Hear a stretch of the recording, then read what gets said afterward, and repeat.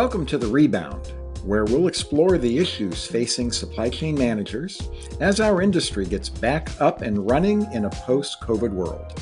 This podcast is hosted by Abe Eshkenazi, CEO of the Association for Supply Chain Management, and Bob Treblecock, Editorial Director of Supply Chain Management Review. Remember that Abe and Bob welcome your comments. Now to today's episode.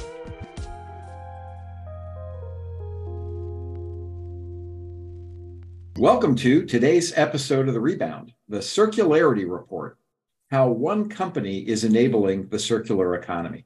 I'm Bob Treblecock. And I'm Abe Eshkenazi.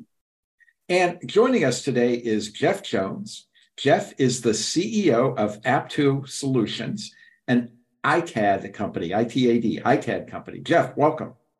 Thank you. Thanks for having me. Now, don't worry if you don't know what an ITAD is. I didn't, and we're going to ask Jeff about that in a moment. So we're all going to learn something.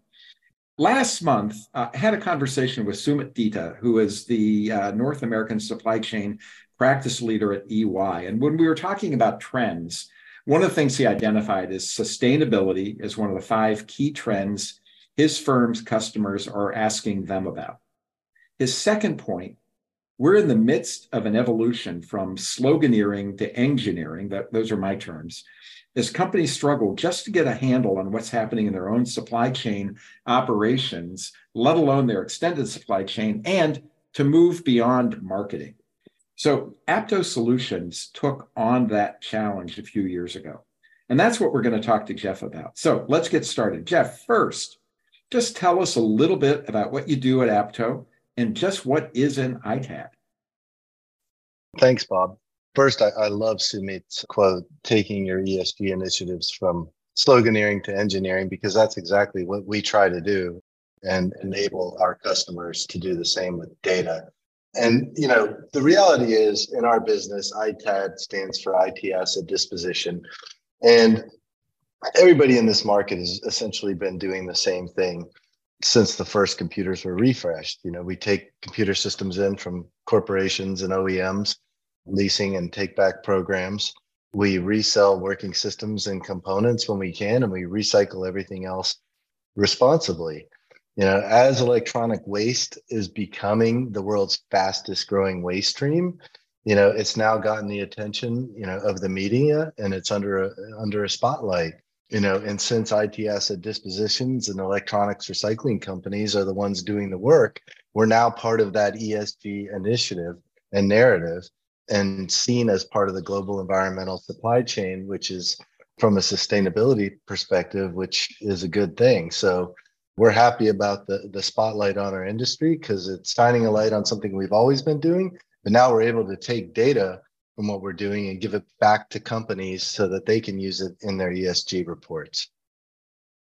Jeff, really interesting that, historically you've been in the recycling business, so this isn't new. I mean, we've seen organizations focus on recycling and electronics for years. But as you're referencing, and I think as we're all realizing, there's been a lot of focus on sustainability recently and circularity. Are your customers asking for this, or are you pushing it to them? Give me a sense of, where the impetus is coming from. I know there's been a lot of rhetoric, but the action hasn't followed. So where do you see most of the momentum here? Well, I think it's really coming down. You've got organizations in the United States like the SEC that's mandating ESG metrics on publicly traded organizations. And so now that they're being asked from the top to tell us what you're doing for your environmental and social governance goals, we're obviously the E part of that. And they've got to document their carbon emissions, but also what they're doing on the other items. I think that the sustainability folks at these organizations are not only do they have to document their emissions, their pollution in the environment, but they also have to document the other side of what they're doing to offset that. And so when we came up with our circularity report, and we're, obviously everybody in this industry has always been doing what they've been doing, nobody was really asking those questions. And now we're actually getting questions from the sustainability organizations within our customers and asking us, hey, can you tell us what happened? Can you tell us what those activities did in terms of offsetting our carbon emissions so that we can say that we're a good corporate citizen. And so, that's kind of put us in a spotlight, which, as I said, is great. Jeff, you and I had a chance to talk a little bit about, what you're doing there. So I want to take you back to 2019, because that was kind of a pivotal year for your company's own sustainability journey. Before you talk about exactly what you're doing, describe what things were like then and what you thought was missing or where you thought Apto could do something different. Yeah, sure. And, again, why I love that term, sloganeering to engineering. I think at the time we were looking at the first sustainability reports coming out at scale, I would say, across many organizations. There were obviously some that were ahead of the curve and doing it, well before that time, but you were starting to see it become more pervasive. But when we looked at it, not only within our industry, but across industry, it was a lot of sloganeering. And people were saying what they were going to do to be good to the environment and what they were going to do to cut their carbon emissions. And we really wanted to shine a spotlight on what we were doing with our engineering, because at the core of it, our business is sustainable in nature, but it's really the circular aspect of what we're doing, returning used materials back into the supply chain to make new products, which is really something, not only the core of what we're doing, but also what we need to do as a society, instead of continue to strip mining those plastics and metals from the earth when there's tons of it available today that nobody was really reusing. And so we wanted to really put a spotlight on that and show the world, how we're doing it. So maybe we could create a framework for everybody else to do it as well. Jeff, it seems like there are a couple of major steps in the journey that you're describing here. Obviously, the circularity report was a key output of that. But give me a sense internally. Did you have to re-engineer some of your internal processes so that you can get the right output? And give me a sense of how the changes internally affected the external reporting or the relationships that you're developing. Thanks, Abe. After the kind of light bulb went off in my mind to say, hey, we don't want to just do a sustainability report. Everybody's doing that and they're talking about all these things. Let's just focus on what we do at our core, which is really the circularity aspect. So I went to Caroline Allman, our Chief Compliance and Sustainability Officer, and the idea was met with both enthusiasm and hesitation. She looked at me and said, that's great. I would love to do that. But due to our size, our material goes through multiple hops before it gets to the end smelter. And all computers are made up of some combination of plastics and metals, the metals from basic aluminum and steel all the way to the precious metals that everybody wants to mine out of electronic waste. And so because as an ITAD, between 70 and 80% of the material we take in, we're trying to resell, the amount of material that actually gets recycled through our facilities is not really giant compared to somebody that's a pure shredder or a recycler. And so what that means is there are aggregators between us and the actual end smelter. And what we were looking for is data. What happened to the material that we sent to you? And gosh, I'll go back to like 2009 when R2 and E Stewards came out, and we wanted to ask, we just needed to know where it went through those hops. Where did our material even go? And that was like pulling teeth, because where the aggregator sent the material was there at that time, 13, 14 years ago, was their intellectual property. They felt like if they shared that information with us, we were going to go around them. And so it was really difficult for the first companies like us that got those certifications. And so now it was really a volume consideration. So we basically had to figure out how much the end smelter needed, which for us, we would ship recycling loads in small quantities out every 2 to 4 weeks. We had to aggregate material. We got in touch with the end smelters for every type of metal and plastic that we produced. And we had to aggregate material and basically reinvent our supply chain over 6 months to finally get to them and try to get the data that we needed. Jeff, let me follow on to that, because it's one of the areas that's been a hot topic in a couple of areas for us in terms of the visibility that you're describing, that necessary to provide a much more comprehensive report. As we become much more transparent and visible within our supply chain, we seem to be creating more problems for the compliance officers. And I'm glad you brought up your compliance officer, Caroline. This has been, on the supply chain side, beneficial because we now have an understanding who is in our extended supply chain, but it's also causing significant compliance concerns because of the extended supply chain and the lack of awareness or data, as you're pointing out. How did you resolve this? Well, it's funny. In 2019, none of them had really been asked for their customer data before. In other words, what raw materials are you producing out of our electronic waste that we sent to you? And who did you sell it to and what did they make? Because the smelters are producing the raw material. And a metals example, they're selling it to a kitchen and bath manufacturer who are putting it into new faucets and things like that. But they didn't want to tell us which manufacturer it was. We ultimately got them to tell us, I think that was a copper material, that it was going to a manufacturer of kitchen and bath products.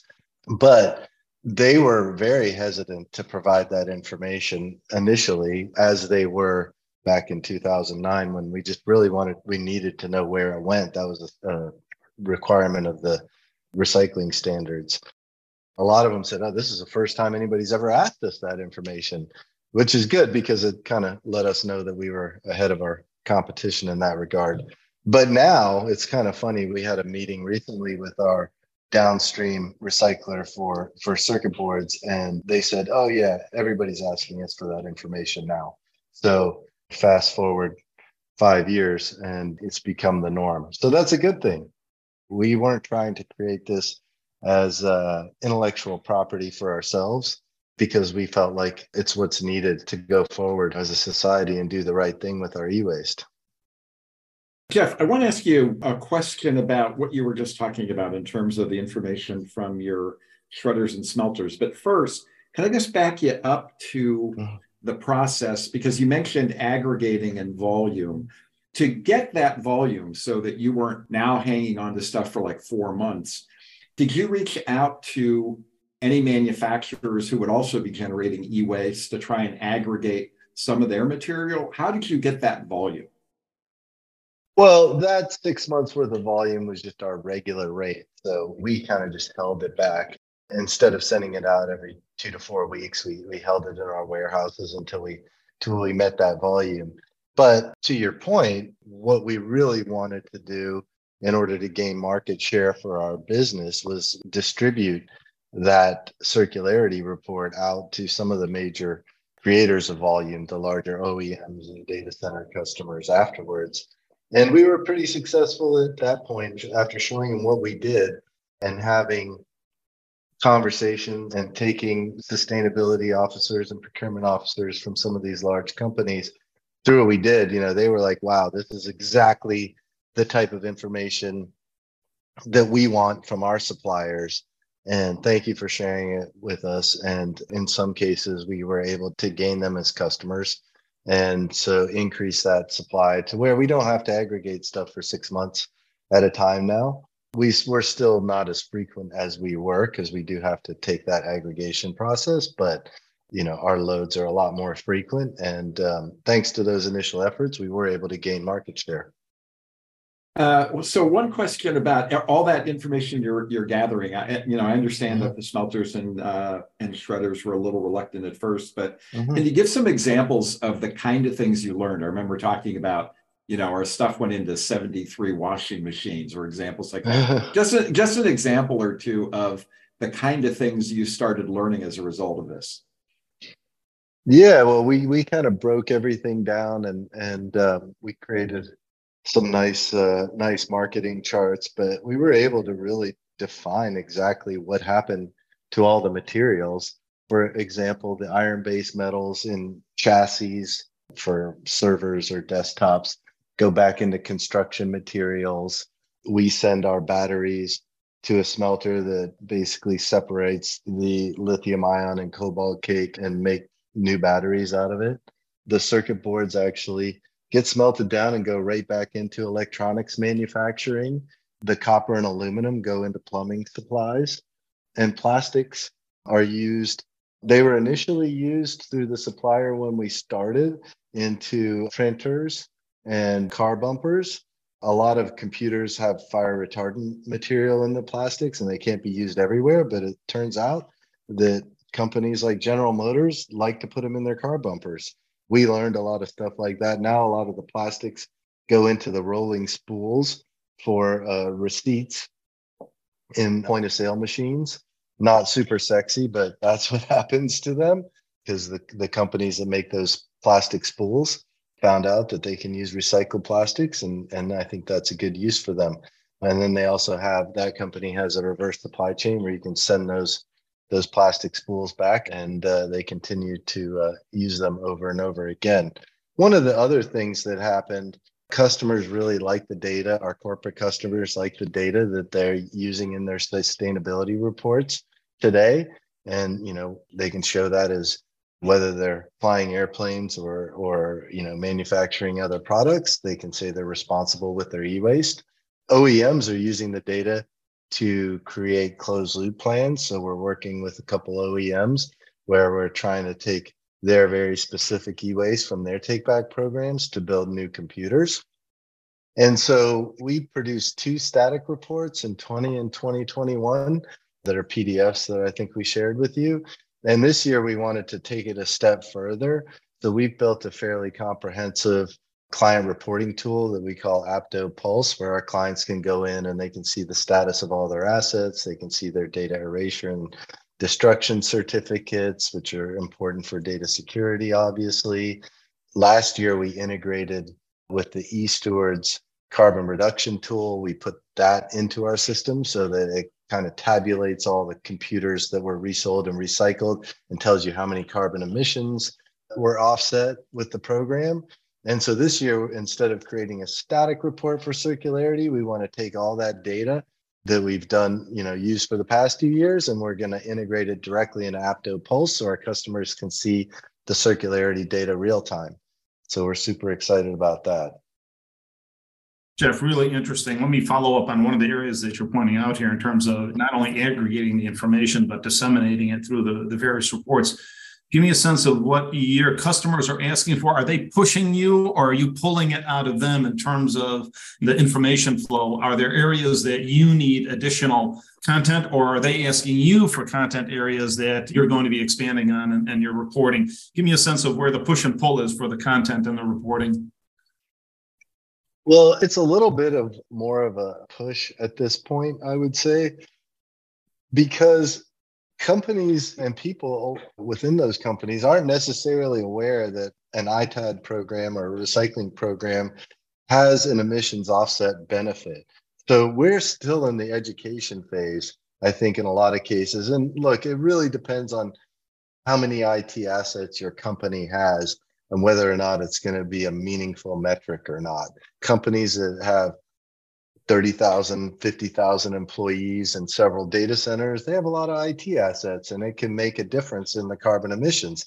Smaller businesses, maybe not so much, but even the larger companies, you've got the sustainability officers that are more focused on those top level scope 1, 2, and 3 emissions that they're creating in their forward supply chains and transportation and all the things that companies do, that they're not really aware that they're able to get that carbon offset from their ITAD activities. And so for the most part, we're still in that education phase, but more people are talking about it. A lot of OEMs are making it front and center. And so that helps us get the message out. But yeah, I think it's still a push. And we're trying to, do our part to educate everybody and provide them with the data they need for their sustainability reports. But I think, it's coming around. It is interesting that we're having this discussion because as we've gone through our research as well, sustainability and circularity come out almost on top in every question about how you build more resiliency in your supply chain. but yet the awareness and the implementation of it doesn't seem to match the rhetoric of it. But I think you guys are doing an extraordinary job in really forcing everyone to take a look at circularity in a very different way. And you created the system that's beneficial for the organizations, obviously financially, but more importantly, that this is good for the ecology and the environment. So congratulations to you and to your entire team. Thanks, Sid. That is all the time that we have today. A special thanks to our guest, Jeff Jones, CEO of Apto Solutions. And finally, a special thank you for joining us today on this episode of The Rebound. We hope you'll be back for our next episode of The Rebound. I'm Abe Ashkenazi. And I'm Bob Treblecock. All the best, everyone. Thanks.